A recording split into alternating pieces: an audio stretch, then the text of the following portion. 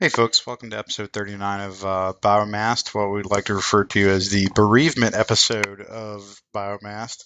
For those of you listening out on the iPod world, this is the Super Bowl Eve, and in what was clearly a goon-backed coup, an epic event just occurred on the Super Bowl playing field of American football, and I would like to give a pre-show shout out to the soon-to-be ex-offensive coordinator of the Seattle Seahawks. Whatever your name is, I don't care at this moment, but you suck and hope you die in a fire. But nobody actually cared, so. Oh man, that's dang. This is gonna be a rough show, but I'm gonna soldier on tonight because that's what we do here. This is a professional broadcast. I know that's kind of a shocker to most of the time. Sorry about that. Let it out. If you could only see what is like the rage and the hatred going on right now, it's insane. So on that note, let's go ahead and get started, and we'll try to cycle through all the different sort of levels of grief as we go through this. It'll be good. It'll be very cathartic, I'm sure. So. Let's go ahead and knock out our CPM update because we do have Sryzel in tonight and Iron Wolf Saber, our two resident and regular, if you will, CPM folks to hop on the show with us. So with that, I'm going to turn it over to you guys. Any word from the CPM? You've actually pretty much seen everything we've been working on because everything's out. I will have to point out again that CCP Ratati has put out his big Trello board of his ideas and things he's been picking up. The big board of things. Okay. Well, yeah, and I'm sure we're going to get into talking about that here in just a little bit. But I guess my question is, let's see. Was there any word back on the CPM election stuff? Because I know you guys were going to touch base with Frame on that. We have expressed our concern to Frame, and Frame said he's getting right on that. Okay. All right. No, that's pretty good, though. I appreciate you guys following up on that. That was a question that more than a few people have popped up. So let's see here. If there's anything else from the CPM, what I'd like to do is kind of actually open it up to what you guys mentioned about and get your guys' thoughts on the quote-unquote big board of things, which is Ratati's personal Trello. So any party shots before we move on to that? Well, no, just the only thing to preface on the big board of things is that not everything on it will happen. Not everything on it is even a good idea. It's just like stuff that he's heard that has made it through to the list. Confirmed. Zell thinks Ratati's ideas suck. Okay, so let's move on to the actual board itself. Any general thoughts about what you guys saw when he put the post out? By the way, I haven't even seen it. I thought it was a great step forward. It's linked on a post that he made. I'll see if I can find it and link it in channel. It's sticky down the feedback board, and it's literally called CCP Ratati's big board of things. Yep, I'm looking at it right now. That's silly. Are we all reading it right now? Because is that what the silence is? It is both big and a board of things. Cut out of the podcast, so it's fine. Okay. But I mean, this is like anything. This is like kind of the way people can see if an idea has actually made it to his radar as a thing that might happen or could happen or would be nice if it happened type of thing. Pretty much anything he reads, it's like, oh yeah, maybe gets on the list. So it's just an easy way for people to know that what an idea has been heard. Okay, no, I think that's fair. Is there anything in there that you guys that I guess surprised or you weren't tracking as something that he had his eye on? I'm just like looking through the vehicle part. Obviously, I'm not sure what he means by some of this stuff. Like, I lost where I was, but said something about like ramming speed for labs will insta pop them even on friendly vehicles, and I'm assuming he's like. I think that he's saying like that's a bad thing, or that's the collision metric that's broken. Yeah. Oh, okay. So that's what he means by that. That's what I was thinking. When my lab gets love tapped by a friendly half, it explodes. Yeah, it's ridiculous. That needs fixing. Yeah, that's what he's noting there. Okay, that's why I was assuming, but I wasn't sure. I guess it's like the Rattati thing of him being kind of weird in his wordings and shapings and everything, but he means good things by it. Yeah, I mean, there's a few things in there that were written as if they're a problem, and a few things are like, it would be nice to have. It's kind of hard. It's just like really quickly scribbled notes, and he already cleaned up the whole thing quite a bit from where it was. What? Yeah, this actually looks a lot different than... Yeah, no, this looks a lot different than I remember the first time I looked at it. Because I think I saw it like within 10 minutes of it coming out. He's cleaned it up a hell of a lot more than it used to be. Yeah, Zell, I remember you telling me that he had like personal thoughts on players too, and that's been cleaned out of there. Yeah, that's the infamous quote about Pokey. That little shit Pokey. It's a badge of honor. What can I say? Yeah, it is.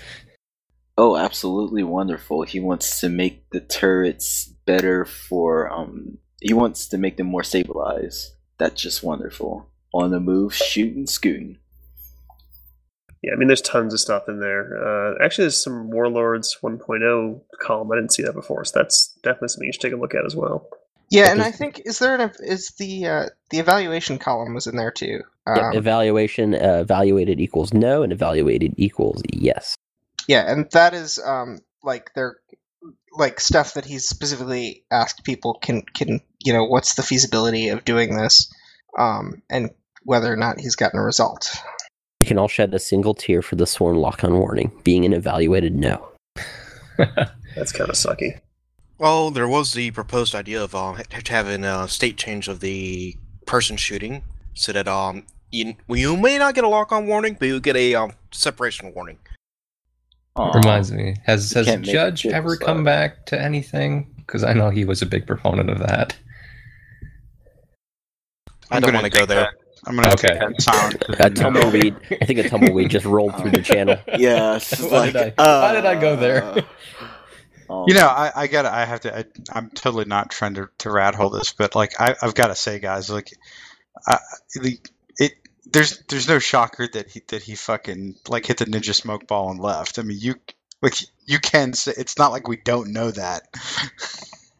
Well, it just further proves that CPM's not all fun and games. It is serious business. It is serious things, and yes, while there are going to be things that you're going to disagree with, you got to be prepared to nerf your favorite thing if you're going to be on a CPM. Yep, fair point. About that swarm thing, I don't really care for a warning. I just want to see them coming and know where they hit me from. That's all I really need. Even in any vehicle. If I had that would be fine. That's more of a rendering issue, though, isn't it? Yeah, it is. Yeah. And sometimes, like at a certain angle, you can actually see them coming, because I was at some weird incline or something, and I actually saw the swarms coming at me. But at any other angle, I didn't see them coming. So there's something weird going on with that. I don't know. It's usually when the shooter himself is not rendering, you do not see anything he generates also being rendered. And it's been a problem for snipers. It used to be a massive problem back when all weapons only rendered at their effective range, but from the perspective of your shooter. Oh, so Jesus, that has been terrible. Yeah, that was a terrible update. That was that landed with Uprising, if I remember correctly. Oh wait, I remember that now. Yeah. Yeah, running around with a shotgun just like blinded you. Hey, random question: what do the color codes mean on the Rattati board? Yeah, I was wondering that. I have no idea. It sounded suspiciously like I know, but I'm not going to tell you because I don't want to say that I know. I really have no idea. The non-Indian answer: we have no fucking idea. Would be frank, yeah. Only the suit color's wrong. I'm assuming he's referring to Quaff's suits being that ugly fucking purple and black color. No, I think that's more referring to like the Ansoma suits. And stuff like that not being correct. I think Quaif being purple is in fact correct. So why can't it be that sexy pink and white again? I actually thought Quaif was like a really light blue. It depends. That's corporate color.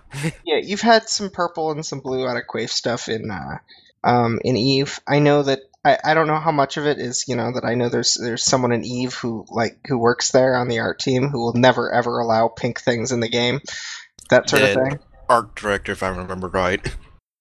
Screw that guy then. Pink and white was way better than this ugly purple and black. The drink itself is purple, I think, though. The can's actually purple. Yeah, the Quaif drink itself is in fact purple. I mean, we are basically running around a bunch of tin cans, so I think it makes sense. So if we open up a drop suit, we get Quaif. Yeah, the biomass is actually purple. Regardless, you cannot deny that pink and white was just way better than this purple and black. Yes, we can. No, you can't. Right. You cannot. Watch, check this out. I'm gonna show this in real time. Like, you can even record this. Oh wait, we are. I don't like the fucking pink color. Therefore, I have just refuted your claim. I will slay you. Yeah, right. Go ahead. Okay, let's see. I guess I'm looking through this. I like how he's got it organized. It's kind of interesting that he has it sort of by build, which I thought was sort of interesting. You're also seeing here, this is actually one of the reasons that Rattati was going with the crowdsourced Trello board, because if you see the organization on this Trello board is fairly similar to the organization on the crowdsourced Trello board. Yeah, and effectively he can literally just drag, he can get pretty close to dragging and dropping cards if he really wants to. Like I think you can actually. I was playing around this. I'm pretty sure you can drag a card from another board onto this board or import it. Yeah, there's lots and lots of gems on here, like ideas. One of the ideas being vaulting, jumping higher, stuff like that. That is, believe it or not, the actual movement mechanic in Dust, like from the like the infantry movement mechanics that they have, that literally might be the part of the game that is kind of the most bargain basement out of any of it. Like the rest of it, like the HUDs are fine, the weapons are fine. Generally the graphics they're pretty dated now, but when it came out, they were all fine. They were all like B level, B plus level in some cases. In terms of what you get in terms of your rendering distance and that kind of stuff, I mean, I think I'd rather have the graphics be what they are now and get my better rendering distance, with snipers out 600 meters and all that kind of stuff. But definitely, I would agree. Movement is something that has been holding Dust back for a really long time. I mean, when a heavy or any suit walks up to a 12-inch step up, and you have to sprint and run to get on top of it, there's kind of a problem there. Yeah, I can do really straight vertical jumps in real life, and if I can't do that in a suit in Dust, it makes me feel sad. Well, your suit is heavy. Yeah, the suit is also power armor. Yeah, I mean, I'm making a stupid comment. No, but I think it's the juxtaposition of you can have like a scout suit blaze by you at 9 meters a second, then leap over your head, and then on the next instant, that same scout suit effectively can't pick its foot up to move over a ledge. I hate those ledges. They're only 3 inches tall, and they'll trip up. They'll make you trip. No, but I think there would be. I think the movement is honestly the thing that is the most. I'm searching for the word. It's not on par with the quality of the rest of the game, or even most very basic vanilla first-person shooter style games. Yeah, and I would say that would apply to vehicles as well. Lavs particularly. You know what? I know a lot of people hate how the lavs handle, but at the same time, I don't know, maybe if they didn't quite roll as much, it'd be nice, but I don't mind the fact that going over rough terrain, it feels like I'm going over rough terrain, and bouncing around all over the place. I have to pick. They feel like they handle like sports cars in rough terrain, though, which is the problem. It's not quite literally an off-road vehicle, but more of a sports car, which is the problem. I still remember video of the pre-E3 video when they actually had suspension. Yeah, I'm gonna post that in the Skype channel because someone linked me that. It actually looks like they handle like off-road vehicles. You know what though? They used to have it to where if you bottomed out too hard in an LAV, it would explode. Oh, okay. It's a trade-off there. Actually, interestingly enough, ideas in drop suits and rolls. In that column, we have let people generally jump a little higher. Hooray! That's not going to There break you the game. go. It's in Skype channel. I know, if I recall correctly, Rattati was talking about that he was playing Battlefield 4, kind of for inspiration and fluidity of movement. Just something for inspiration there. Yeah, that'd be a lot of good inspiration. Vaulting, you've got, what I don't get is how there's a lot of railing on maps that seems specifically designed to be at like chin height, just so you can't jump over it. Like, I never understood that on some of the map design.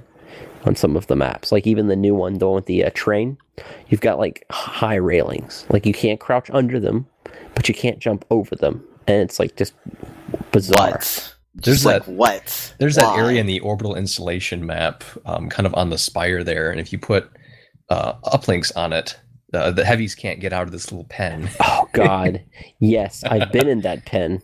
Luckily, usually there's someone nice enough to generally drop a nano hive, so you're like, at least you're being fed while you're trapped inside your little pen. Yeah, I would generally agree that the movement is probably one of those things that desperately needs some work, but I would suspect it's also one of the least likely things to get fixed. Shame. It's probably dev intensive if you think about it. If I remember correctly, originally those fences were like all of the fences were designed to not be able to be jumped over by anybody. Like everywhere there was a gate, it was meant to be like, you have to go around this. That's retarded. And we were told, like, if you could get over this, it's a bug and we need to fix it. Yeah. You know what? The funny thing is there actually used to be a vaulting bug in the game.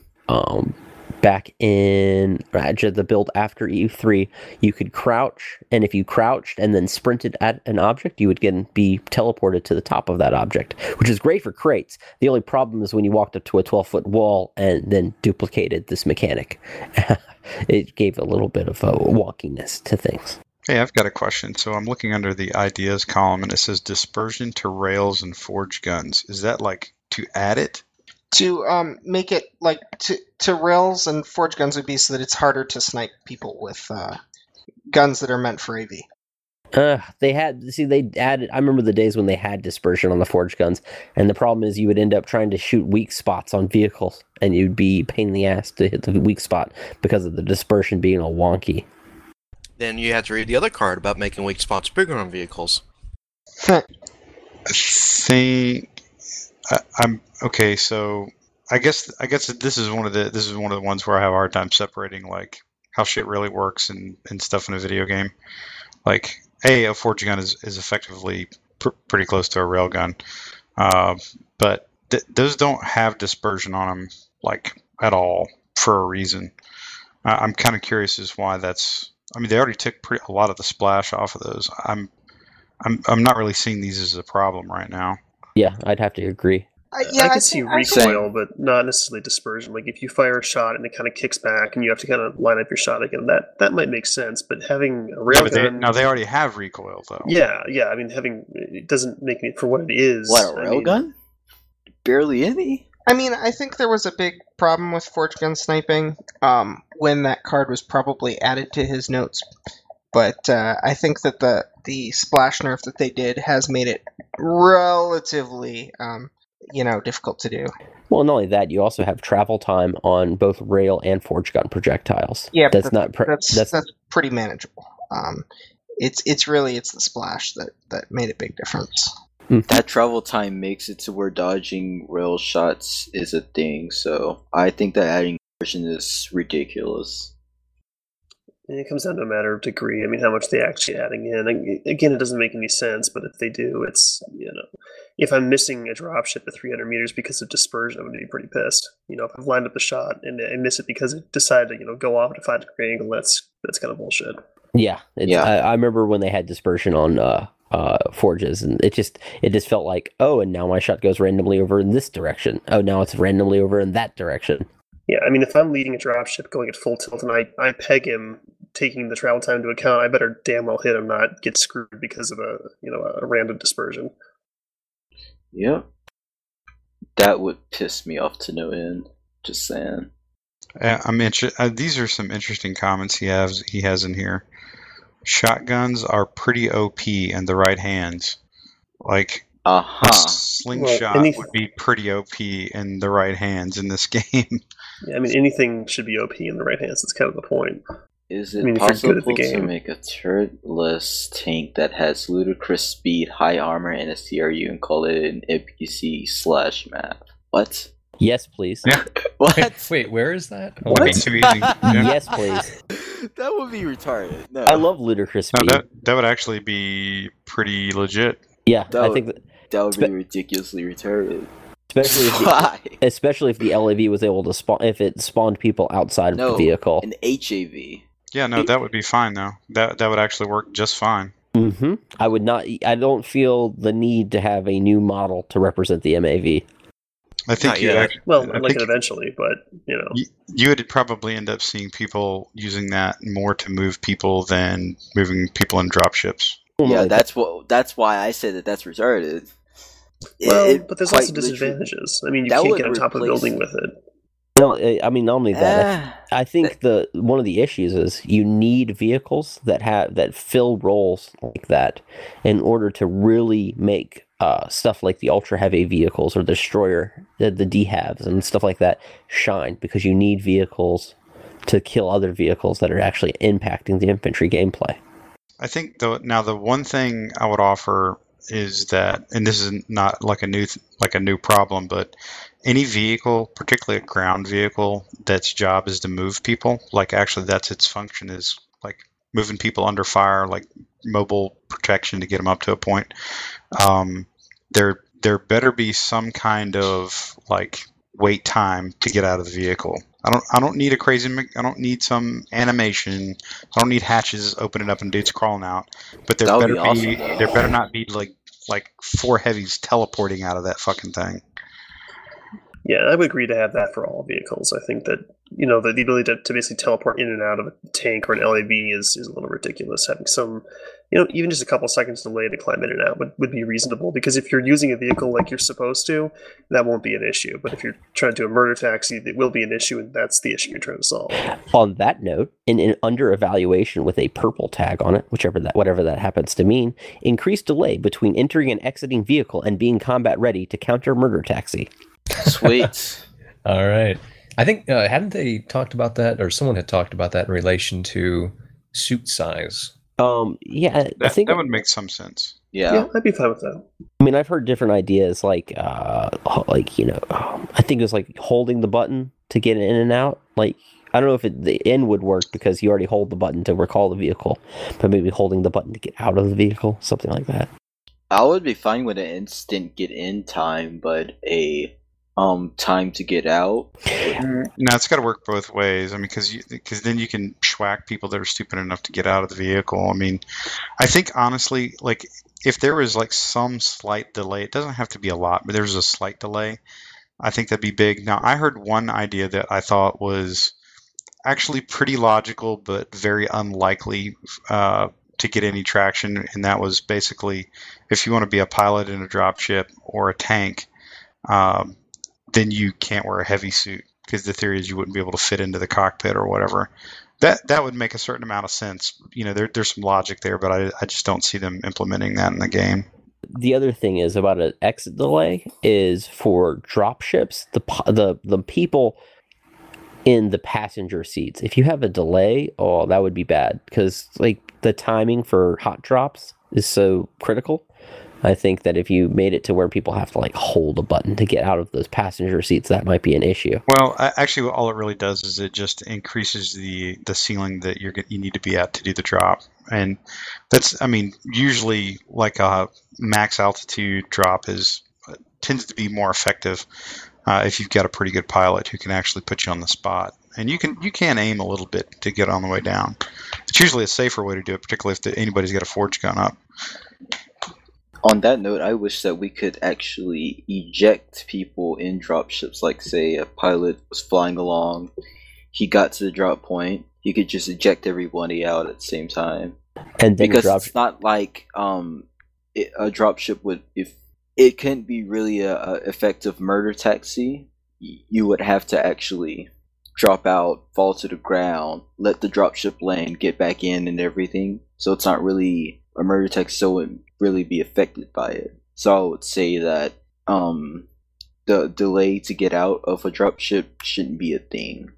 Yeah, I mean, I don't think anyone's really complained about heavies hopping out of dropships, killing them, hopping back in, and flying away. It's pretty much always a tank. If on that LAV. happens, you're doing something. You're doing something terribly wrong. Yeah, it's like really, you can see the thing coming down to you unless it's behind you or something. The only issue is auto eject. I know some certain people that would love to have that feature, so they could then fly over the red line and then auto eject all of their passengers. Hence the beast. Yeah, I can see that causing some issues. I mean, I get the idea that it would ease the coordination of doing a hot drop and a dropship, but I think that might, like you say, cause excessive trolling and overall just kind of piss people off because people just wouldn't climb the dropships then. MCRU with that, yeah. Honestly, oh god, everyone spawns in and gets just dumped. What would be nice if you hit a button on the dropship and it played a sound inside the dropship for everybody. So yeah, like a prompt, just in 3 seconds, bail out. Just the pilot can communicate to the passengers without being on comms what they want them to do. I honestly would love there to be horns on all of the vehicles.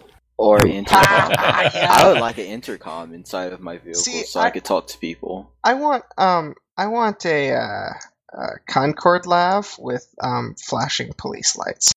Look, yeah. Space Police. The horns seem silly, but in all the Battlefield games that I've played, the horns actually end up being a very effective means of communication. And plus, you can do shaving a haircut very well with the horn and the gun turret on an LAV. Honk honk honk honk, and then the turret goes shot. And then for ore, we could buy a Vuvuzela. Yep. See, and then yes, you can buy, or it's like Well, see, there's your monetization feature. It's customizable. The horn, give us a standard horn, and then have some fancy horns for us. I'd paid money for a fancy horn. Oh my gosh! You know how much that's retarded. You know how much I'd pay for a Whoop Whoop Lav? Okay, I would actually pay for that. Yeah. Especially if you can whoop whoop it and then run over someone like right after. Oh man, that would be so good. That would be so good. I want that now. And wait for the Nick Fuzzy remix. I still want dev voices shouting out kill streaks for me as well. I'd pay for that as well. Yes. Yeah. What is it if you get 20 to 50 kills? Because I can go on some ridiculous streaks killing vehicles. Laser focused.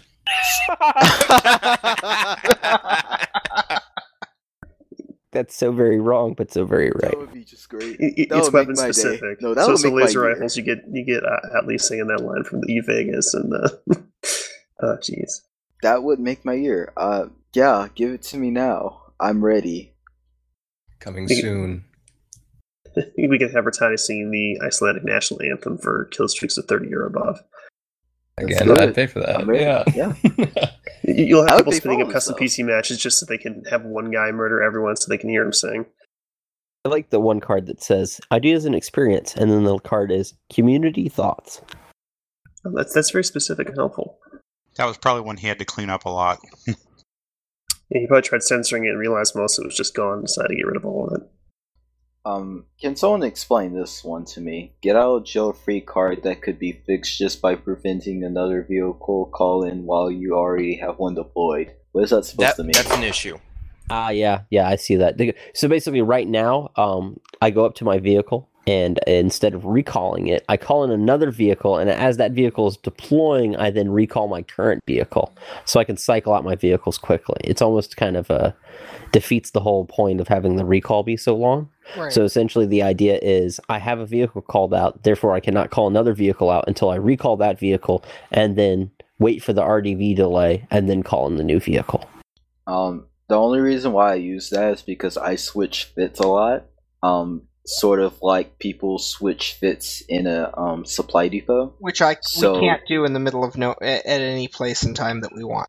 I can't either. If I try to do that in the middle of nowhere, like in the middle of a road or something, I'm probably gonna get shot. So it's still OP. You should it's way too I honestly think it nullifies AV efforts to drive a vehicle away too. I mean, if you've drove a vehicle away after it burned all its modules to get away from you, it comes back fresh and new, fully loaded to kick your ass, and all that effort the AVs did is for goddamn nothing.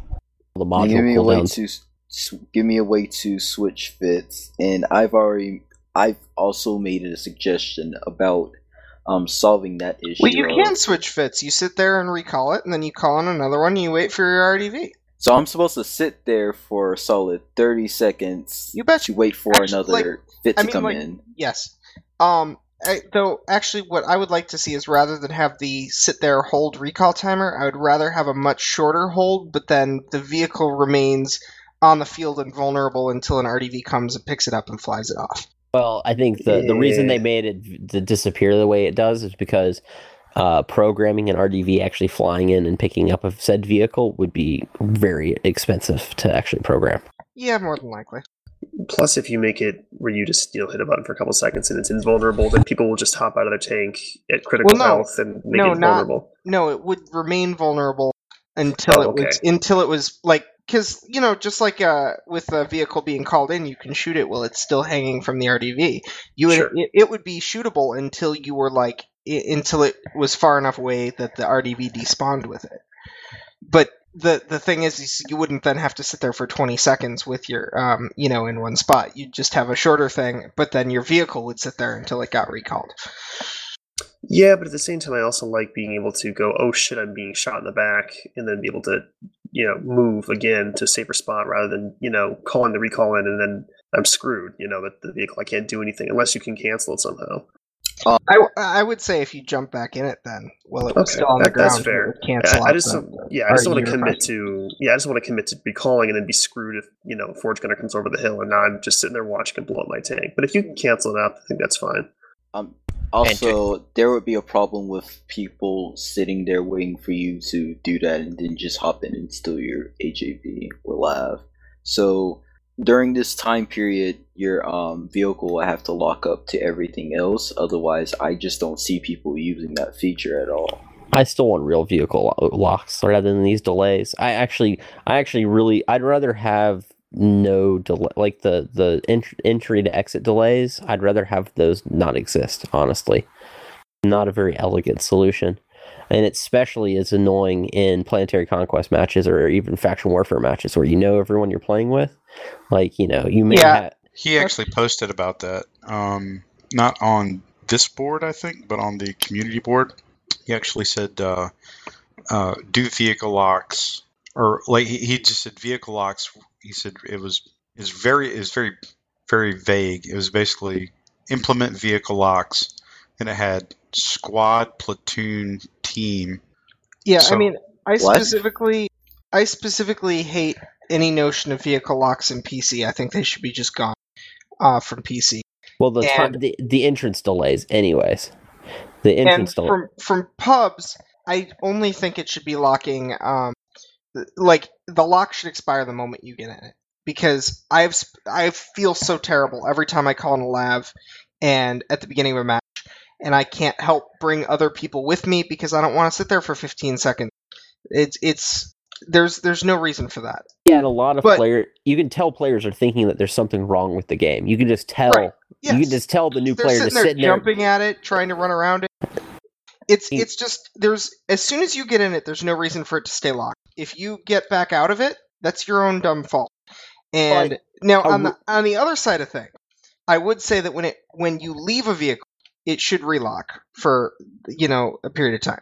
Well, they just, instead of a period of time, they just need a simple and elegant way to lock the driver's seat of a vehicle.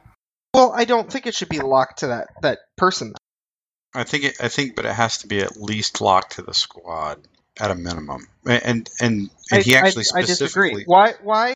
Why can an enemy hack and take my vehicle, but a friendly player can't use it? No, right, but the enemy has to sit there and then go through a hack cycle. Okay, so then should friendlies be able to hack a vehicle and take it?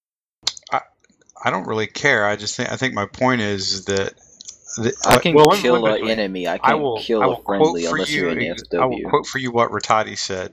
This is a much bigger issue in pubs when people keep stealing my LAV. That's obvious. Well, that is really the problem.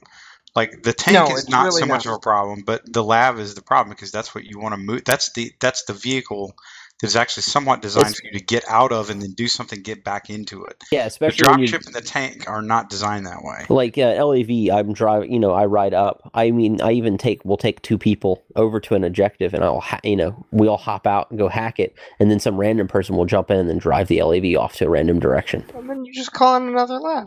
But I see the thing is with your For some people, they're not free. but you also they're like 50K a pop for some people. Not everybody has a BPO.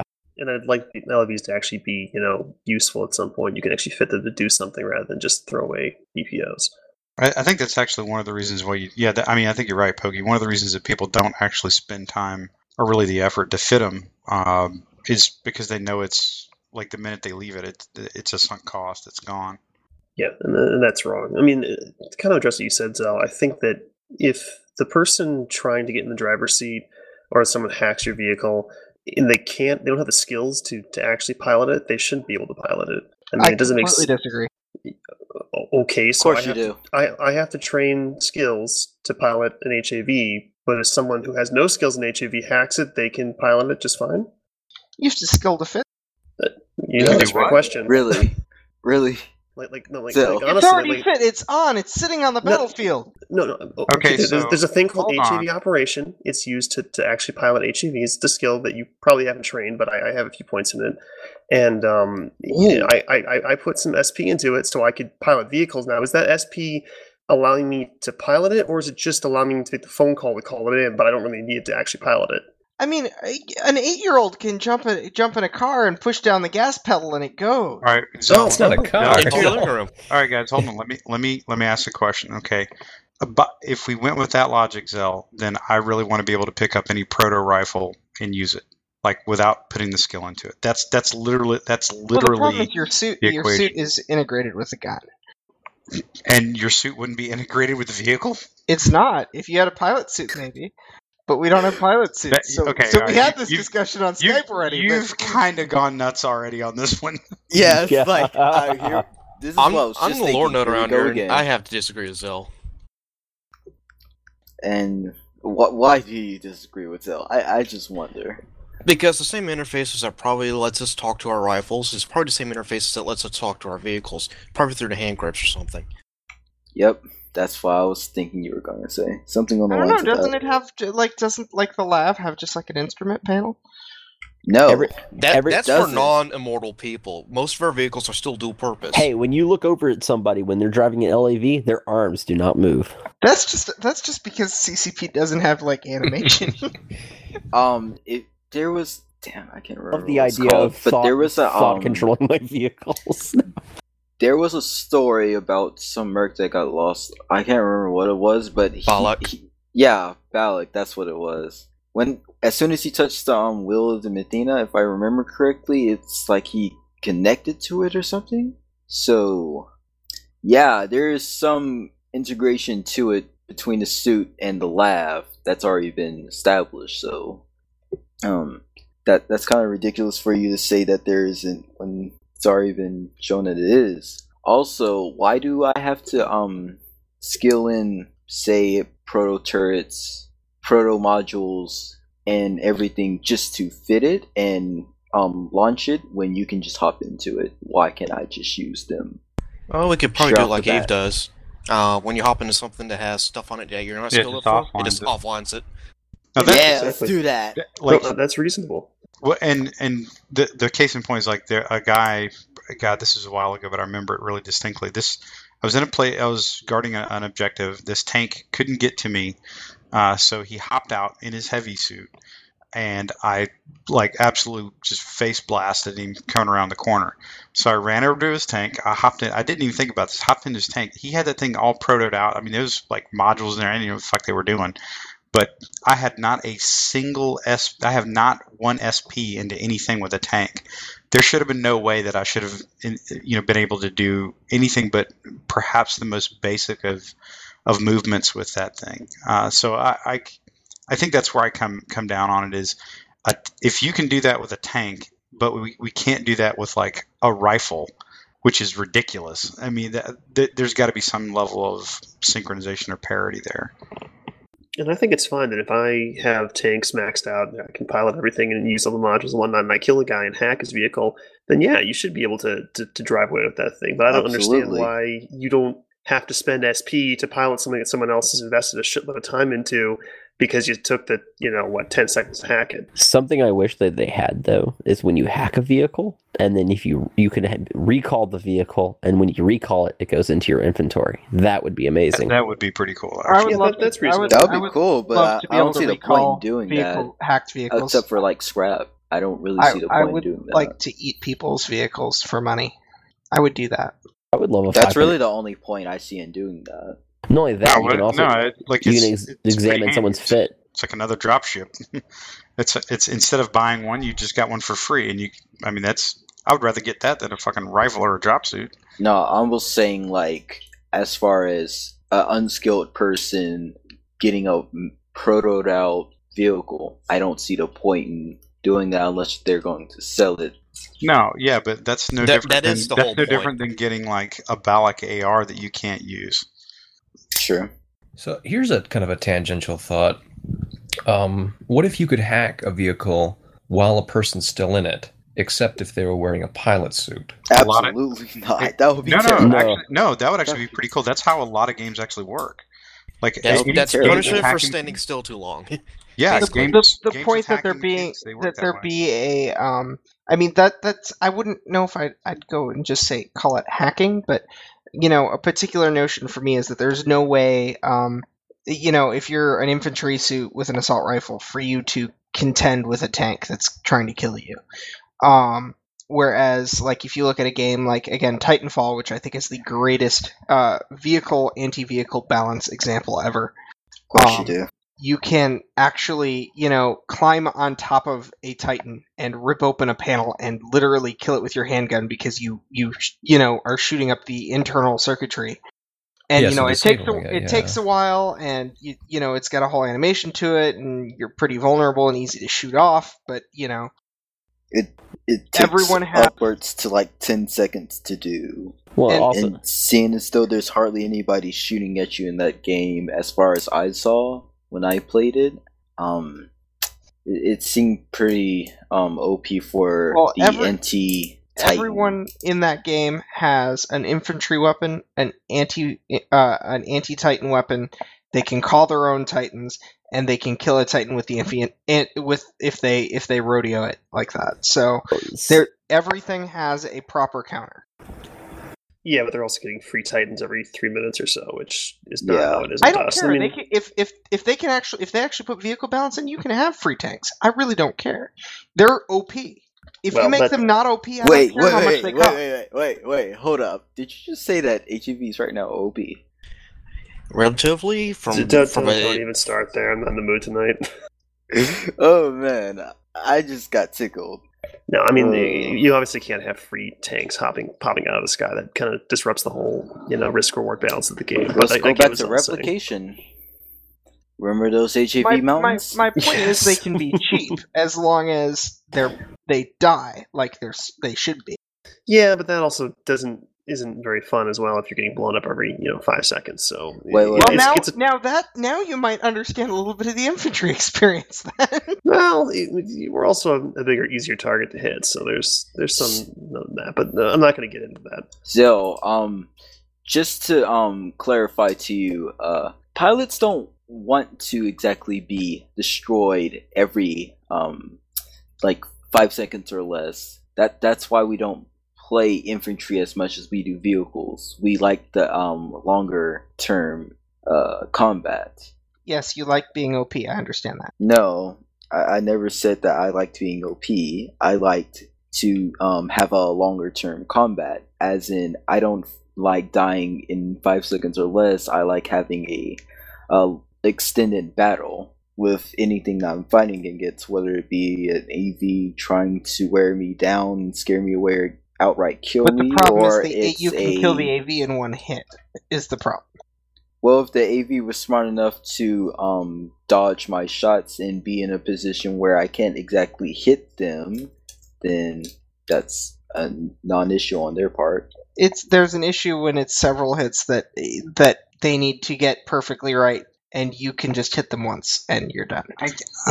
I got it. I desperately don't want to get into this, but you keep sucking me into this with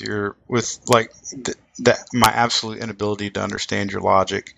I'm on it. I'm legitimately not like poking at you. I'm like, what you're describing to me sounds like an absolutely logical and perfect trade-off of somebody in a tank versus somebody in a suit. And I cannot for the life of me understand why you don't go for that, or why that doesn't, like, at least why you don't see that other people have a valid point when they lay that out. I mean, why would I want to use a tank if I'm going to die as easily as a drop suit? What's the point? I'll just use a drop suit then. Right. So the point is you're using it because you want to be OP.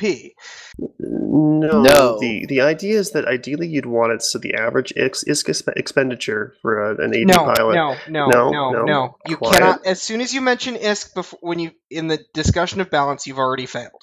You cannot balance on ISK cost. You should never ever be able to pay ISK to be OP. That wasn't his point. Tell me for a second. Why would I ever use a tank if it is just as easy to kill a drop suit as it is a tank? Well, therein lies the problem. Vehicles have no role. There's no reason to use them except for the fact that they are indeed overpowered. Okay, and what role would you have them do? You need some sort of structures to deal with. You need artillery, that sort of need, not because if you can't, the way they're designed, they're inherently OP against infantry, but if there isn't a role that encounters infantry, then there's no purpose for either team to call vehicles. So they need something else. They need an actual game mechanic of their own. Vehicles should be a game in itself. There should be infantry protecting vehicles, and vehicles having to have another way to affect the battlefield. Well, I would encourage you to go and actually read the vehicle balance threads in the forums, because there's been a lot of discussion on there, and educate yourself on what's going on. Yep, because if you believe that, then all you have to do is just look at what we've been talking about for the last, I don't know, month and a half. Yeah, and you would see that we've been saying that, and we've also been articulating how we should go about doing those things while keeping vehicle combat the way we want as a long-term sort of combat deal. It's quite literally a point of you don't know what we've been talking about or how we feel about things sort of deal, Oh, that was it. That's all I wanted to say. You can say something now. Anyways, let's move on, Jay. Yep, good call. Okay, somebody else pick a random hot topic that we can dance around lightly and pretend that we're all. We haven't talked about the war barges at all. Yeah, I'm true. Sorry. I couldn't understand what all you guys were saying. There's this expansion called Warlords that's coming. We haven't actually haven't mentioned the expansion much yet. Is Warlord, I gotta ask, is Warlord, as the more I read about it, it sounds suspiciously like an old Icelandic term for wannabe PlanetSide 2 on PS4. Is that what it sounds like to you? It's what it sounds like to me. I find the title of both expansions to be kind of amusing. Because looking back at Uprising, we kind of had a uprising with the developers. We constantly argued with them about things, and we constantly argued amongst ourselves about things. And then we led to sort of kind of a resolution and a build up to new stuff. We're becoming sort of these warlords, I find it kind of interesting. All hail the Scrub Lords! Or in my case, the Fish Lord. I almost kind of wonder if Rattati or at least CCP and the development team have kind of a general idea where they want to take the overarching story of what's going on. I mean, they've obviously presented this as, this is the next step in what happened because of the uprising. So, what's next? I think that'd be kind of cool for the lore fanatics out there.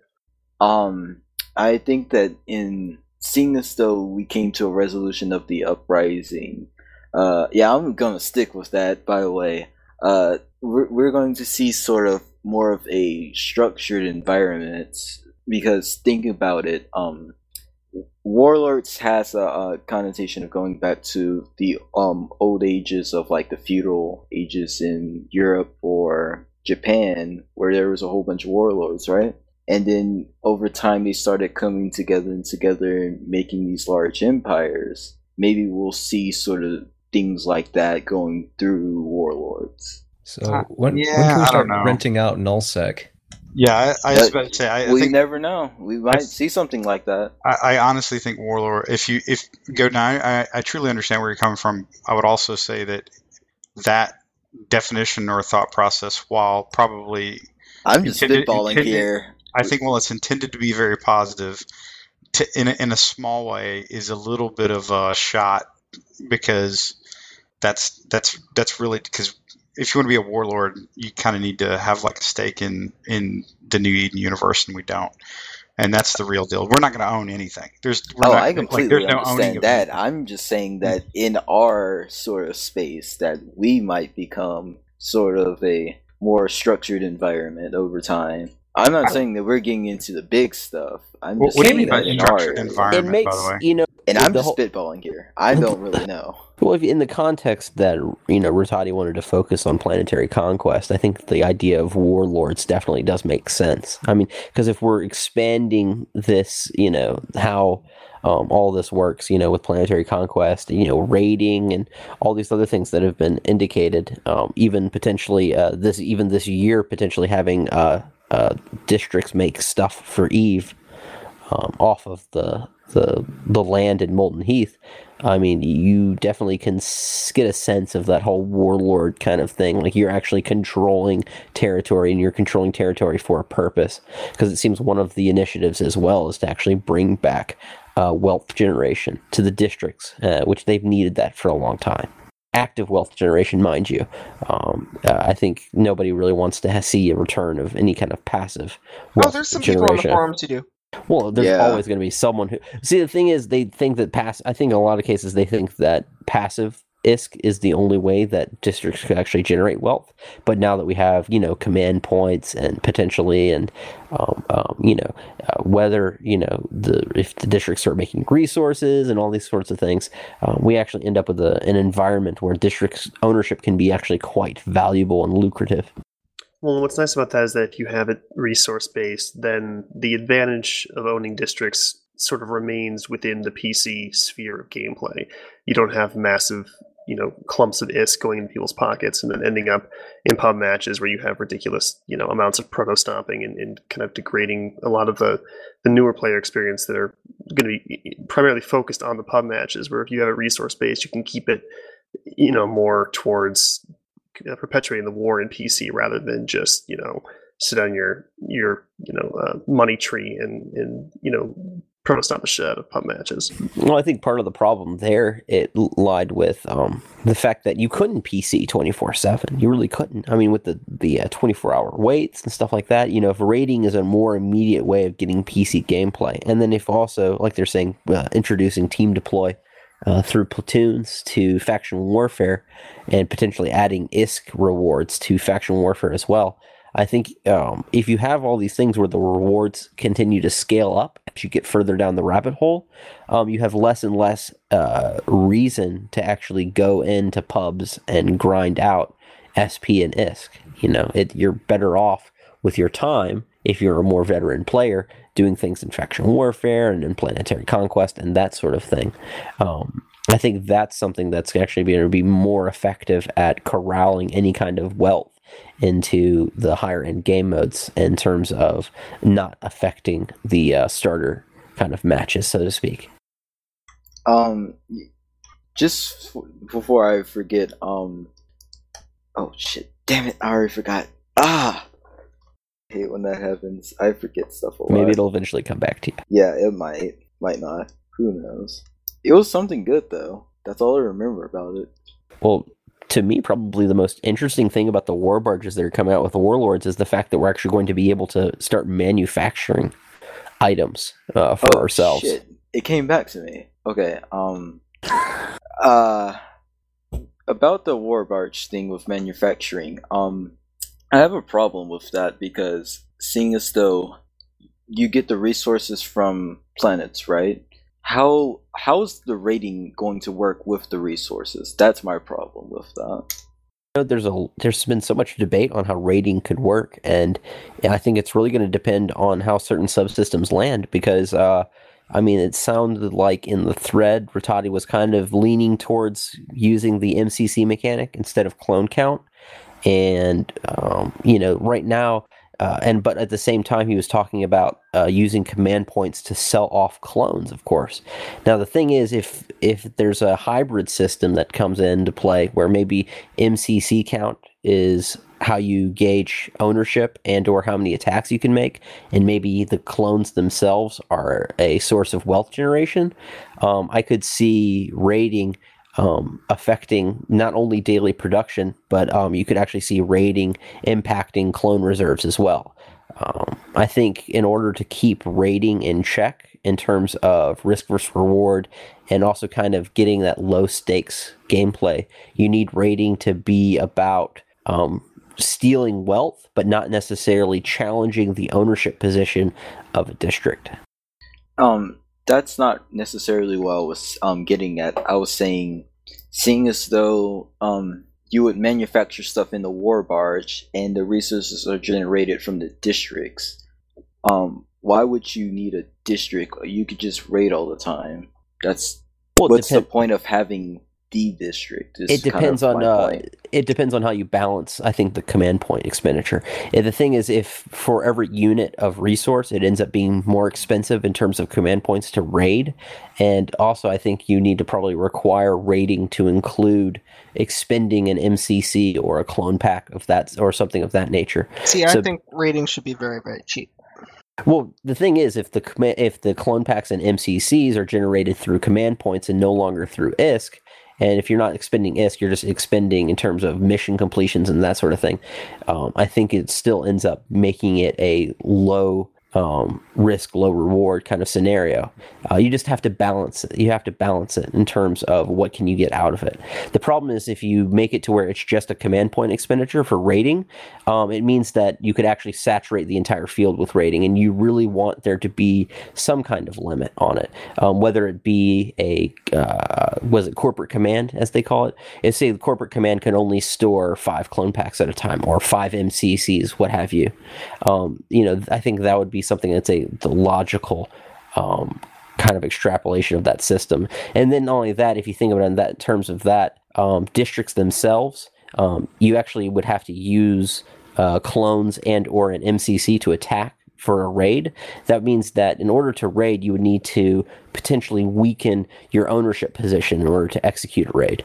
I think if you make the raids too low cost, then you end up with too high of a saturation. There needs to be a balance in terms of, because the thing is, if you make it just cost CP, you're going to have people who own districts, and they're going to also be raiding all the time as well. I think they should be. Yeah, I think they should too. Because that should be what I honestly, I think either engaging in raids and defending raids should be like the dominant activity in the game, and I think you should have people capturing when they feel like they need to change the balance. Even if you limit it to via MCC or clone pack stuff, you still could have that be the primary way of executing attacks, but you don't want it to be the best way, hands down, to actually gain resources. Well, no, I think what it should be is that you should, for the time you expend in raiding or defend versus defending your district, defending your district should produce more resources, but you should you should have a certain amount of resources that you get all the time when you have a district, as long as it's being actively played on, that can't be raided. That's kind of that bonus for actually being the side that's defending it. And then you would have the resources that could be raided, and maybe it could be gradual. So the more that the better you're defending it, the more of your resources you keep, something like that. And the thing that you want is these raids to be frequent, because you want people to have to defend their districts even when they're not fighting for conquest, and you want want a lot of activity so that it keeps things flowing. And I think that you should have, like, if your corp is on, maybe you've got a team 1 hour a day, so maybe you have a district, and you put your timer for fights at that hour, and then maybe you spend and it turns out that a lot of days you have people on for like 2 hours after and an hour before, so maybe you'd spend those hours raiding. And so you would you'd have this mix up of activity that you could go and do when you had time. Yeah, sure. But I think that you're going to have some kind of gating mechanic in addition to the command point structure, in order to you want it to be common, but you don't want it to be so common that it becomes superfluous in terms of executing a raid. There needs to be a risk, there needs to be a reward. And if the risk is just the command points, I think you're going to end up with too low of a risk in terms of whatever, in terms of gating what rewards you might actually get out of it. Because not only that, I mean, there's going to be no-show mechanics that need to be worked in anyways, but, you need to have something. You need to have something of value put up on the wager, to say the point. Something I think also, I mean, if resources actually get put into the districts, I think there's a lot of ways to go about raiding to make it really effective. One of them being, you only can have, your cup can only fill up so much in terms of resources, and you actively extracting those resources. That way you end up with active wealth generation as well. And then when you extract those resources, have it to where if you initiate an extraction match of some sort, then players can come in and interdict, and basically interrupt your extraction. Or if you're not managing your district properly and you're allowing the resources to stack too high on a district, then it actually opens it up to someone directly raiding your district and stealing the resources that you haven't been actively managing.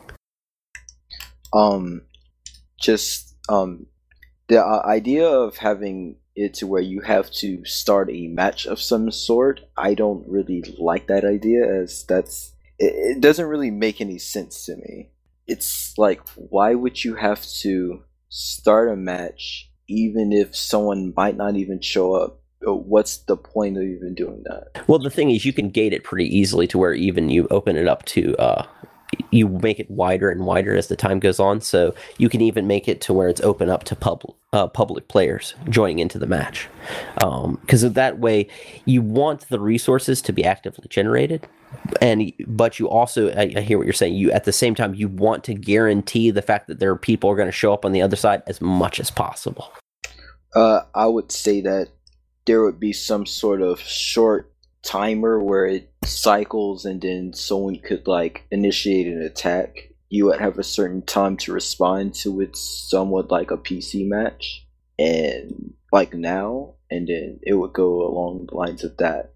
Also, I don't see it being a skirmish match because that just doesn't make any sense. I would like for there to be a new game mode for raiding, since it has to do with resources. Yeah, but you'd need a new game modes period in this game. I mean, that the bottom line is skirmish is kind of the go-to for everything right now, because it's the only thing that's truly objective based in the game. I mean, trust me, I'm all with you about new game modes, but we just need new game modes, kind of period. Yeah, I know. FW, I wish that would be sort of like it is in EVE, where you would have capture points, right? And then you would hold them for a certain amount of time, and then there would be a central point that would finally unlock for whatever side has it, and then people could just go and attack that one. Those Skirmish small 1.0 points would be sort of matches, and then say Caldari owns a district, right? There would be matches going through the day where you could just capture those points, and then by the end of the day, that main part of the district could unlock, and there would be something sort of lines of, say, Skirmish 1.0, as you pointed out, where Gallantay could just rush in and attack it, and then maybe claim it as their own district. I think probably right now, something that CCP has talked previously about that would probably be the most promising for a new game mode, especially in some kind of raiding resource mode, would probably be, I think the way it was called on the crowdsourcing Trello board is Domination Roulette. So basically it's King of the Hill, but the point rotates throughout the map. So it'll be, okay, so the point spawns here, and then, like, it's active and you defend it for a moment, and then it switches off to another point. Like for the raid? But that's just a variation of of skirmish, and I would actually like a variation of capture the flag. So yeah, that's what I was thinking. I was thinking when you get on the point, like you actually have to carry something back to your red line. And yeah, I mean, and it's as many times as you can ferry, the quote unquote flag from however many points are out there. That equals how much resources or ISK that you walk away from. I was thinking on the lines of you have to load something into a vehicle and then move it along the line. But whatever. I was thinking capture the flag as well. Yeah, capture the flag would be probably a very interesting and dynamic game mode to have. It just depends on whether or not the devs have actually put any resources into it. And I'm pretty sure we can all guess the answer to that question. Yeah. No. Game modes are by far one of the most expensive things that they can actually make. Yeah. In terms of dev time. So if they have, I mean, they've talked about the whole Domination Roulette thing before. So maybe if they've actually put some stuff behind it, who knows? I don't know. Maybe they have, maybe they haven't.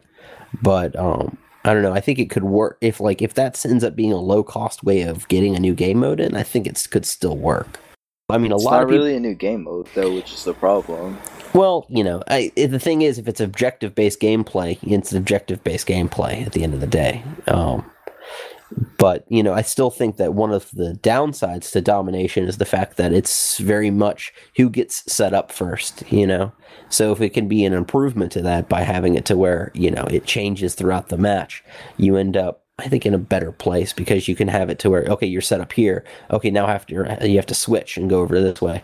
And not only that, it kind of trains you a bit in some of the dynamics needed in PC, because one of the most important parts in PC is definitely transitioning from objective to objective. And if you have a rotating point, it kind of goes through the motions that you need in a PC match, but in kind of a more controlled method. Well, and that's kind of what pub matches should do, is train you how to play the higher end game modes like PC and FAC War. So I think that introducing game modes that actually, like you said, teach you those mechanics of transitioning from one objective to another, or knowing how to set up around a certain point and defending it properly are really good things that they should definitely touch on. Honestly, I think that modes such as the Domination Roulette, Skirmish, and everything would be good for pub matches, sort of as a training method, as you guys were pointing out.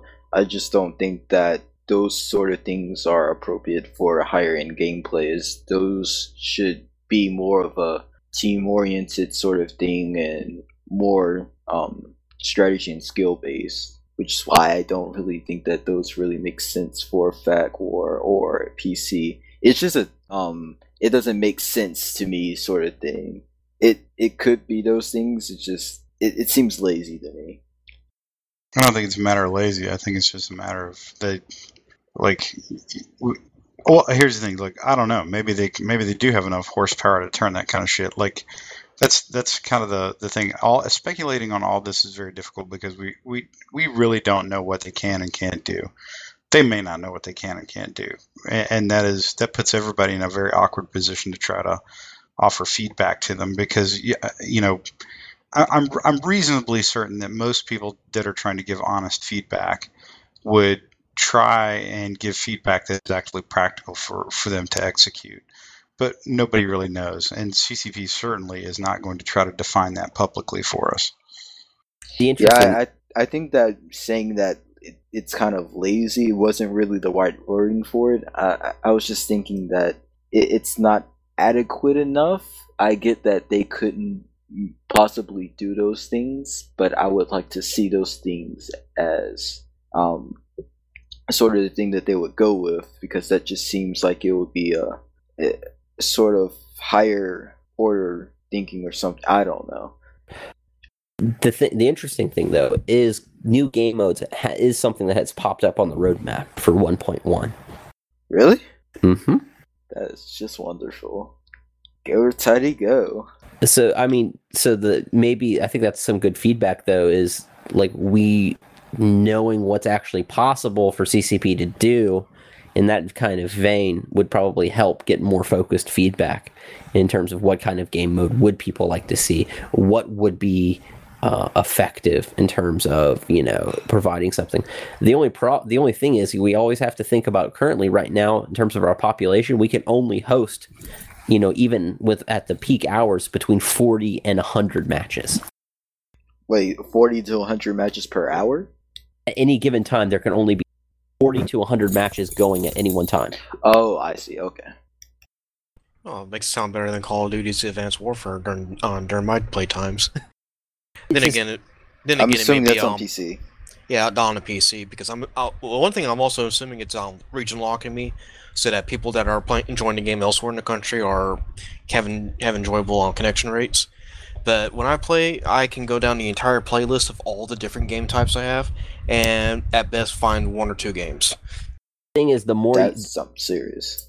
Well, yep. The biggest thing with Call of Duty is that Call of Duty uses a client host model. So they pick a PC or PS4 or Xbox One or whatever, and that particular user has zero lag and is the host for everyone else because COD not exactly. Sometimes the host gets all the lag.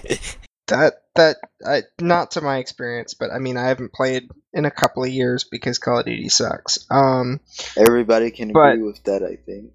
But I mean the issue is that they cheap out and they don't have like a central server you connect to, so they have to be much iffier on who they allow to connect to a match. Yeah, there has been host side cheats before done in the past. Oh, there's so many of the cheats for Call of Duty. It's not even funny. They haven't changed their game engine in a couple of years either, so it's like a couple. Yeah, like a decade. Yeah, there you go. So the issue is too is that any hacks that worked for the previous games work for the new ones too, and they switched to, at least on PC, they switched from Punkbuster, which worked pretty well quite a while ago, to Valve Anti-Cheat, which works okay, but the way they do it is they just monitor it, and then every several months they ban people, so people get away with it for a very, very long time on Call of Duty. They just had another round of bans for reverse boosters. Reverse boosting, if you don't know about it, would be taking your matchmaking score and trying to purposely make it go as low as possible. What? Oh, to give you easier matchmaking. I was like, right. What are you talking about? What? So you play really crappy for a long duration of time, so then you can just mop up people for a duration of time. That sounds retarded, but okay. But people do it. Yeah, there's now bots doing it. They just sit there and just suicide all match long. I mean, but Punkbuster worked a lot better than VAC does. Punkbuster would kick you directly when they thought you immediately from the game if they thought you were cheating. What was the game that was once they caught you cheating, they put you in a cheaters bracket so you could only play with other cheaters? That might have been a Call of Duty game. No, that was Grand Theft Auto. Yep. Okay. Except it wasn't just cheaters, it was also people who were mean to other players. Yeah, that was stupid. That was like, sir, really? Do you realize what game you're coding for? Okay. And the thing is, most of the cheaters didn't care either, so it's like... Yeah, let's play with some cheaters, bro. Can we, if we can move on? I've got some thoughts on the Warbarge subsystems. I'm kind of curious about. Go ahead and hit it up. Go ahead. What I would like to do is let's let Jedic. We're just kind of spiraling out here, so. Yeah, no, I'm trying to rein this shit back in. So we're gonna land this airplane in a minute. Let's do it. Jedic, if you can lead us through this one for a little bit, and then what we'll do is I'll once I think we've terminated the discussion, we'll go ahead and move straight into shout outs so that I can go back to drinking some sort of alcohol and looking for a dog to kick. Sweet. All right. Well, I mean, with Warbarge subsystems, I think you're getting 14 components altogether you can fit to your Warbarge. Am I correct in that? 5 for the first release, but whatever the higher limit is whatever game design thinks that they need to get it to. So it could be a larger number in the future. It's 14 in total. Are you able to stack multiples of the same type? Not at the moment. Okay. So like you couldn't say like get the war barge component maker, buy a bunch of those for ore, and then kind of set yourself up early on. No, and I also believe that you won't be able to bypass the cooldown on the build if design hasn't changed from the conversation with CCP Rattati. Basically, when you upgrade a war barge component, it goes on cooldown. You'll get the bonus immediately, but you cannot do anything else to that component until the cooldown wears off. Okay. And like, what's the the scaling time on that? Do you have an idea?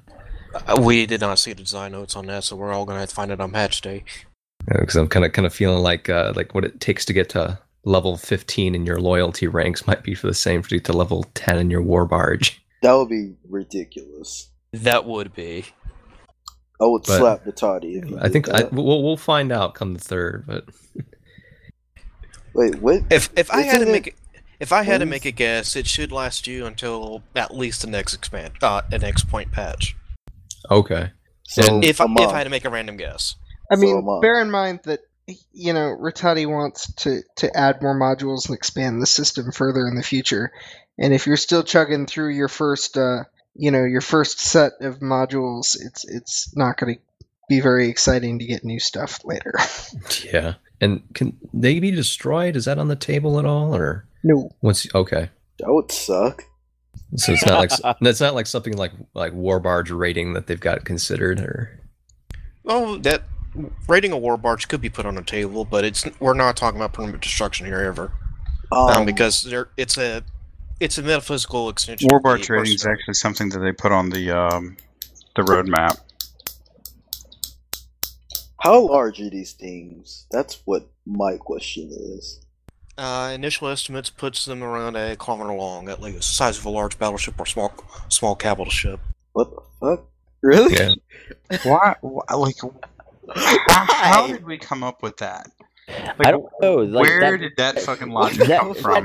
That drawing and picture does not seem like it seems more like a cruiser or something. I don't know. No, I was thinking more.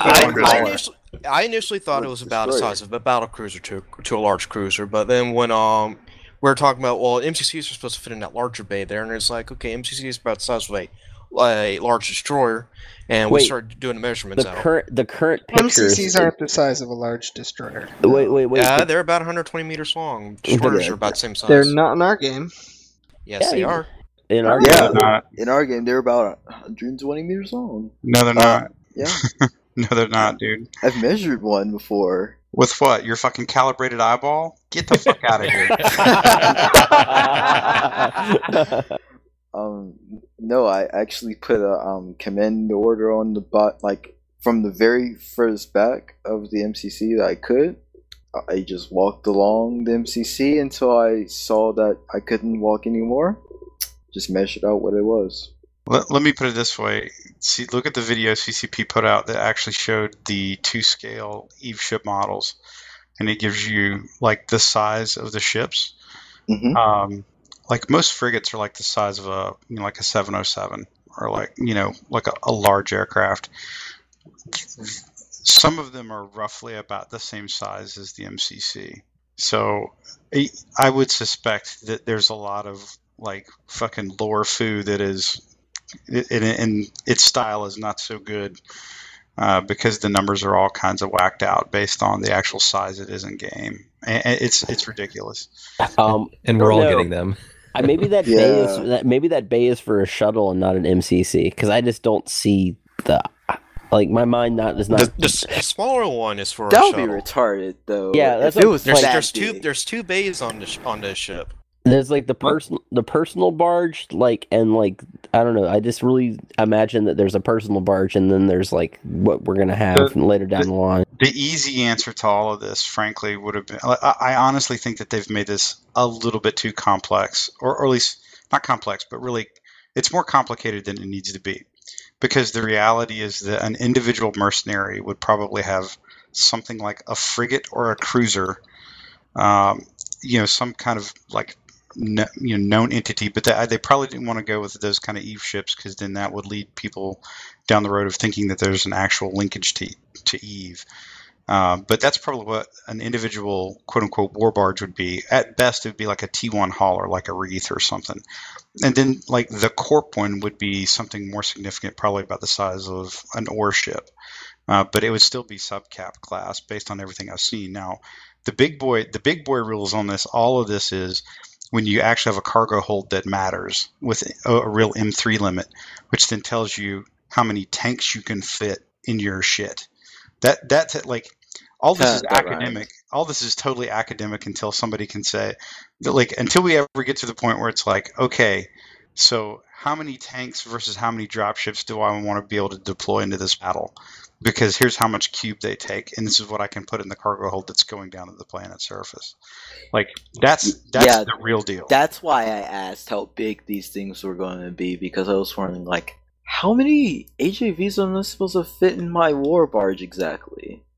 You just covered why I asked. I mean, but now CCP Rattati also said these are metaphysical constructs. They're not real ones, quote unquote, yet. Cool. Yet. I can imagine that I have a pleasure hub in there then. Absolutely. Another module. Honestly, even if it's the size of a cruiser, a cruiser in Eve is really damn big. True.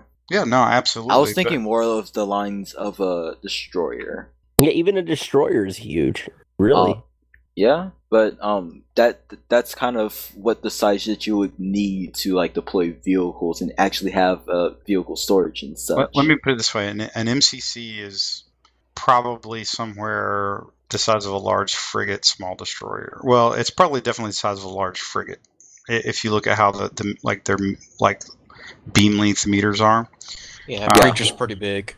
Beam wise, yeah. Yeah, right. And that's the thing. I really don't get too hung up on the size and all that stuff because none of this really matters until they make you have a cargo hold, which I actually would like down the road. I think that would actually be pretty cool. And this kind of goes to Zell is I think if you want to put like some constraints on vehicles, put like real constraints on vehicles. Like if you're going into a PC match, you got to pick how many and what type based on your like what you can bring down to the planet.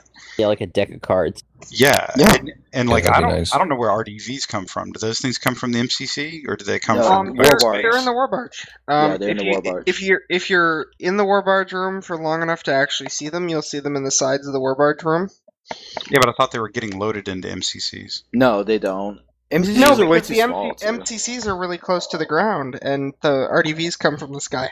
Yeah. Yeah, they spawn magically from the sky. Sure, I got that. But yes, they come from space. They're cloaked, mind you. They don't magically anything. There's a cloaking effect. Yeah, MCCs are way too small to stock up that many HAVs and such. I would offer this then, this is like totally unlikely it will ever happen, but then what I would like is that instead of spawning a vehicle, you actually deploy in the vehicle. Like, if you want to be a vehicle pilot, you deploy in the vehicle, and there's no trick fuckery of getting into your dropship, jumping out, and then calling an RDV in and all that other stupid shit. But it's brought in by the RDV, and you're in it, and if it's shot down while it's hanging off the RDV, you die too. Absolutely. I feel for you. Yeah. I really feel for you. Just like I can shoot a HAV down that's slung under an RDV now. Yeah, I feel for you. Okay, die, but I mean that would to me. I like the idea of all these things. Like I'm all in. I'm all in for that too. I would love for that to happen. I mean, just generally the war barge stuff and the modules and how they're stacking all these subsystems, and I'm okay with all that. What I would really like though is if they would make them not metaphysical, even if it's only in the dust sense. By the way, total non sequitur here, but I've been making the rounds on a couple different Eve podcasts, and the first thing that I get when I lay out like an update of what's going on in Dust, like nobody, like not a single player has thrown a rock or been upset. They were all very intensely interested because they want to know when can they build stuff, when can they make stuff, can they shoot our stuff down. That, like, I think there is a little bit of a a myth built up around some EVE players' feelings that Dust should die in a fire. Absolutely, there are some of them that think that way. Just like there's a lot of people that think EVE should die in a fire. But I would offer this. I would just posit to you this: most of the players that I've run into, like in the last 2 weeks when I was making the rounds on this, almost to a man and woman have said they don't have a problem with Dust. They have a problem with it being done poorly, if that makes sense. And then the second thing they said is, they were very excited about the war barges because they've also heard about war barges too, like two fucking years ago. And they were very excited about, like, oh, we'll do, like, what does it take to build one? They're going to be BPOs. And I was like, no, it's kind of a war barge, but it's really more of a metaphysical thing, which is really aggravating to say to people in EVE because there's no such thing as a metaphysical thing in EVE. So it's, broadly, I'm totally rat-holing on this one, but I like a lot of these changes, but I would like them to be more real. And I would like them to be more real starting inside Dust, and then maybe eventually down the road they become real inside EVE. Now, do I ever think that's going to happen? Probably not. But it is a nice thought. Definitely not overnight either. That's the other thing. Yeah, it's going to take a couple of years for that to happen. It's absolutely not like they've had like 5 total years of development of the game to figure that shit out either. I mean, I totally could see it could take like another 5 years, It's a shame, but it's true. Well, it's taken EVE to get a very long time to get where it is too. By the way, I like to state that the Warbarge art design that we see now is a generic ship and not a ship that belongs to any specific race. Yeah, I figured that out. I had someone argue with it's Caldari, and it's like, no. What? It does. It doesn't look like a Caldari ship. It does more kind of. like It does kind of look ship. Caldari, though. I mean, I think if they had gone with a more brownish hue, you could have passed it off as an ore ship. I don't know. Yeah, that would have been It looks more like a there- Warriors Legion ship than anything. There are in plenty my of great opinion. warships as well. Well, I mean, this also goes back to the simple fact that they honestly could have taken T1 haulers, like T1 freighters, and that would have been like the perfect war barge. And you could like slap a different skin on it or something like that. But I think they either don't want to or can't for whatever reason, internal reason, have any more strong indications that there's a linkage between Dust and EVE right now. That wouldn't really make. I don't know. I'd feel kind of lame being like driving around an Ideron or a Badger or something. I don't know. Yeah. I'm just gonna put it out there though that my newest wish list item is I want Warbarge spinning. Like even have the counter in there too. And I want the counter. I want the counter. I'll tell you what, when they have drop suit spinning, then come talk to me. The whole model viewer thing just needs to be updated because You can that circle is slowly annoying. spin it very, very slowly. No, Well, I no, want it just super goes back to spin. needing like an ISIS-like model for, like what is it that Rouge and used to talk about, like the little Iron Man display for your drop suits. That would be The Iron Man badass. closet. Yeah, Which, I want again, is that. Something I that want we will for never my, see. I want that for my HAVs. That would be pretty sweet. Just like line them up. Yeah. Can we expect I to don't know, see racial war barges in the future? If desire is strong enough, who knows? I know people would totally throw down some ore for a racial war barge. I You know, want mine to look like a sin. About when we have Amar tanks, you'll be able to get an Amar Warbarge. Oh, trust me, there's plenty of people that are chomping at the bit. Wait, model or the stats recolored going to one? Well, I I'm mean, assuming there's the faux racial variants coming, but people want the actual model because they're lore fanatics.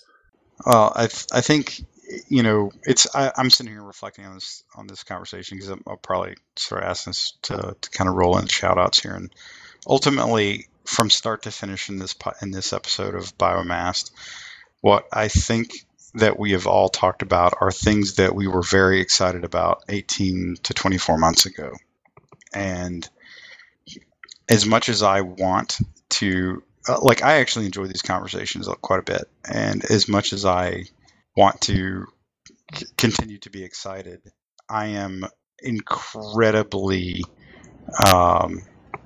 realist. I have the very sharp overlay of what is and what can be provided to a Dust player, like i.e. a customer, based on the track record that CCP Shanghai has put out over the length of their time, if you will. So I am excited by a lot of this discussion we've been having. I think these are all really cool things, but these are the exact same conversations that were being had a long time ago. And I would offer that Dust as a whole is on much less stable footing now than it was when we were originally having these conversations. The PS3 is on much less stable footing now than when we were having those discussions a long time ago. The communication flow about what the desired end state for all these games could have been total bullshit back then, but they were at least putting things on the table that they thought would happen beyond, like a couple months down the road.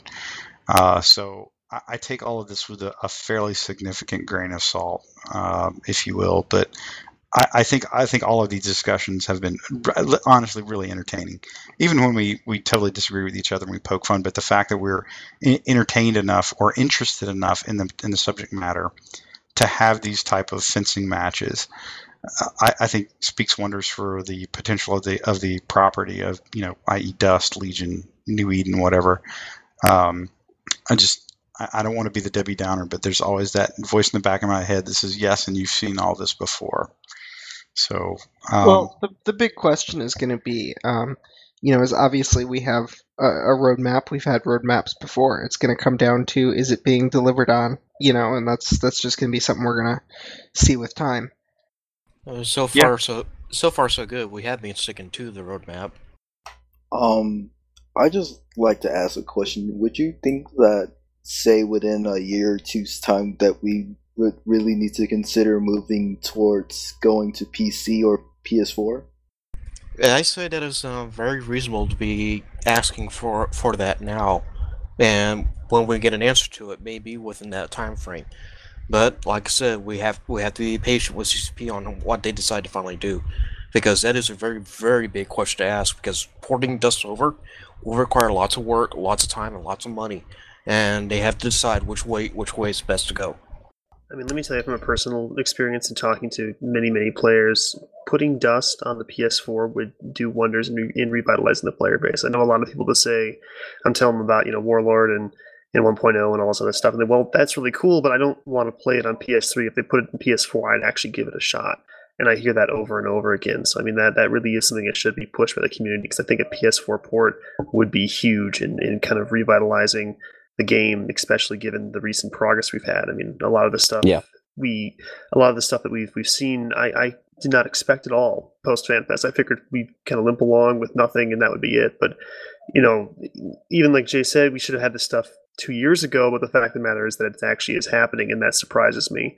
And so I'm a bit more hopeful in that regard. And I think that if, CC pushed forward and said, yeah, we'll put this in the PS4, it's going to really tell the player base that they're committed to supporting this game in the long term, especially on a new platform moving forward in the future, because PS3 is obviously dying. And I think that if they commit to the PS4, it's going to show people that they actually do care about this game and want it to move forward. So I really do hope that they deeply consider that sort of choice. Also, I've actually talked to not even gamers, but like regular people who just happen to play FPSs, and I've told them about how Dust is, what has happened in Dust, what has been going on currently, like recently, within the last couple of months, and they've said that they would actually try it, but they don't want to really play it because, as I've told them, that it doesn't run as good as, say, modern day FPS should.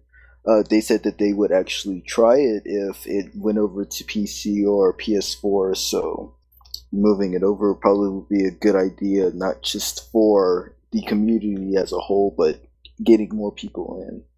Yeah, I mean, and like I said, I was certainly not attempting to be a Debbie Downer. There was literally just that little slice of, that little overlay of the practical nature of what we're talking about versus the very fun discussion that we had talking it's about. Called the bitter vet syndrome, bro. No, it's not. It's not about being bitter. It's literally about like the bitter vet viewpoint would have been going all soda pop on it. For those of it you're listening, soda pop is, That's is an infamous member of the dust community. Or to be very frank, and I'll call him out by name, it would be like acting like how Aeon Amati acts sometimes. Sure. And he's fucking schizophrenic. Like one day he's the biggest dust Uber fan, and he is all in, and he's like forum posts everywhere, and then the next day, like, fuck this game, none of you people care about the game, fuck all of you. And that's where I think you facilitate with the bitter vet thing. I enjoy the game, but the difference is you got to see it for what it is. It is a dated game on a dying platform, and that's not evil. That's just kind of how it is. And ultimately, all these questions really come back to, okay, CCP, what's in the future? Like, what now? What's in the future? We want to give you our money. We want to give you our patronage, in terms of like, we want your service. We want your game. What now? What product are you going to offer, or will you offer a product? And honestly, does the thing eventually make its way to a PC or a PS4? I don't know. I really like it too. And I would definitely play it. And I would probably invest a lot of time and energy into it, just like I did with Dust. But I could also very clearly see a path where it basically, goes the way of Mag. Sort of die quietly. Oh, whether it would suck or not, it's just, that's a possible outcome. I mean, that's the reality. Is we know very little. By that I mean we know basically nothing. I suspect the CCP knows a scoosh more than us, but really not much more. And I wasn't really being facetious then. I mean, literally, they probably knows a bit more than us, but truly not that much. So on that note, guys, what I'd like to do is if there's any saved rounds, hit them in your shout-outs. I'll start kind of at the top of the list, and we'll kind of work our way down for some shout-outs, okay? Cool. Awesome. Godin, you happen to be up first. I was doing some research of how to design arties and autocannons for large turrets, and I came up with a cool little thing called the Kugel Blitz. Yeah, if you knew what that is, you would instantly know why I chose that for autocannons. That's all. Okay, shout out to Godin himself. Awesome. Iron Wolf? A shout out to all the folks, all the military folks in Japan enjoying their Super Bowl Monday off. Hope you enjoyed the game and all the commercials you actually see for once. Yeah, okay. Jadic? I'd like to give a shout out to the people of the Dust 514 Poker Club. That's been a thing I've been participating on a weekly basis, and it's a lot of fun. It's Friday nights at 7 o'clock Pacific time, and we just have a great time. Play a couple of hands of poker, and then go kind of shoot some face and other games in PlayStation Home. We're going to keep doing that until they shut down in end of March. So going to see it off on a good note. That's pretty cool. So now that's the whole PS Home thing is shutting off, right? Yep, March 31st. And there's actually it's really? Yep, it's shutting down.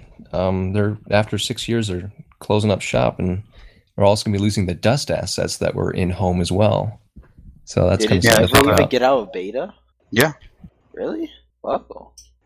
No, I messed around that. I was just trying to figure out what it was, and certainly a lot of people on it. I'm sure CCP has the assets from the PS Home stuff. But the access for players to get to them is easy. Yeah. I mean, the only big thing with PS Home Dust side that's a loss is Slay, and Slay is better played on a tablet. Anyways, you can find it in Slay is terrible in the Play Store, or the I think they have it for iOS as well. And the guy who originally created the game has it. It's like $6 though, but it's so much more fun on a tablet than it ever was on a PS3 with a controller. The only thing that really is going to be missed from it, in my opinion, is the fact that those labs that you could get out of doing Slay.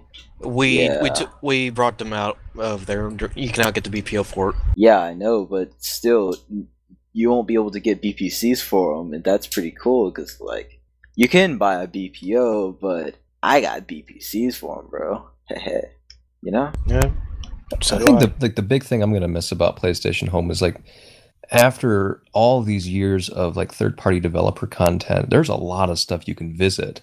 Yeah. A lot of game history kind of like tied into it. You can kind of go back to and reference, and it's kind of it's like moving away from a home and you can't go back to it. Now, they're not bringing. Is that not brought over to PS4? All that stuff. There's been a Kickstarter campaign or something called Neotopia, but that's like it's something like that. But it's completely different, and it's not going to be ported over the assets. Okay. I think it's going to be like managed by some of the devs that worked on PS Home from Sony. Well, yeah, but no, I think PS4 has its own version of PS Home, right? No. Or did you call it something different? No. No. Okay. The only thing that's not really even close to it, because it's like you can have a webcam and you can do stuff on there. Like, it's kind of weird, and people has been doing some naughty things on it. But yeah, that's the closest thing you could get. But then it's not like an avatar based social environment like say like Second Life. That might be coming to PlayStation 4, but it's not going to be the same, and like all the money and stuff that you've basically built up in the PlayStation 3 version looks like it's going to be kind of going up in smoke. Okay. Yeah, point well taken. Kate? Just a shout out to the Dust community for sticking along with the ride on this crazy thing. Mm-hmm. Oh yeah. I'd just like to point out that I wasn't giving a shout out to me. I was giving a shout out to German engineers during World War II because they could make some awesome stuff. Okay. And PokeDraven. Just a shout out to CCP and the CPM for putting together Warlords 1.0. I never thought it would happen, and I was proven delightfully wrong. So thanks, guys. Okay. And Sarai? I'm giving my shout out to Spademan for having guessed the expansion title on the forums before it was announced. Oh, cool. All right, that's pretty cool. Let's see. I don't have a whole lot of shout outs tonight. Well, actually, I do. I'm going to give a shout out to DJ Funky Bacon. And for those of you that don't know, Oh no!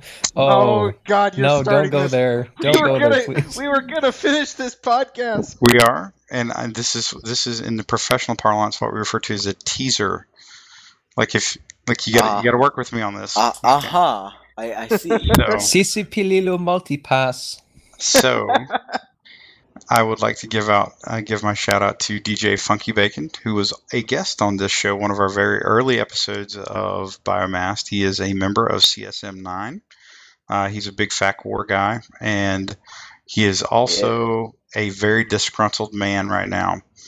So in the tradition of many CSM, CPMs, and C whatever M's, there's a bit of friction right now in the Council in Eve, and there's a bit of friction with CCP.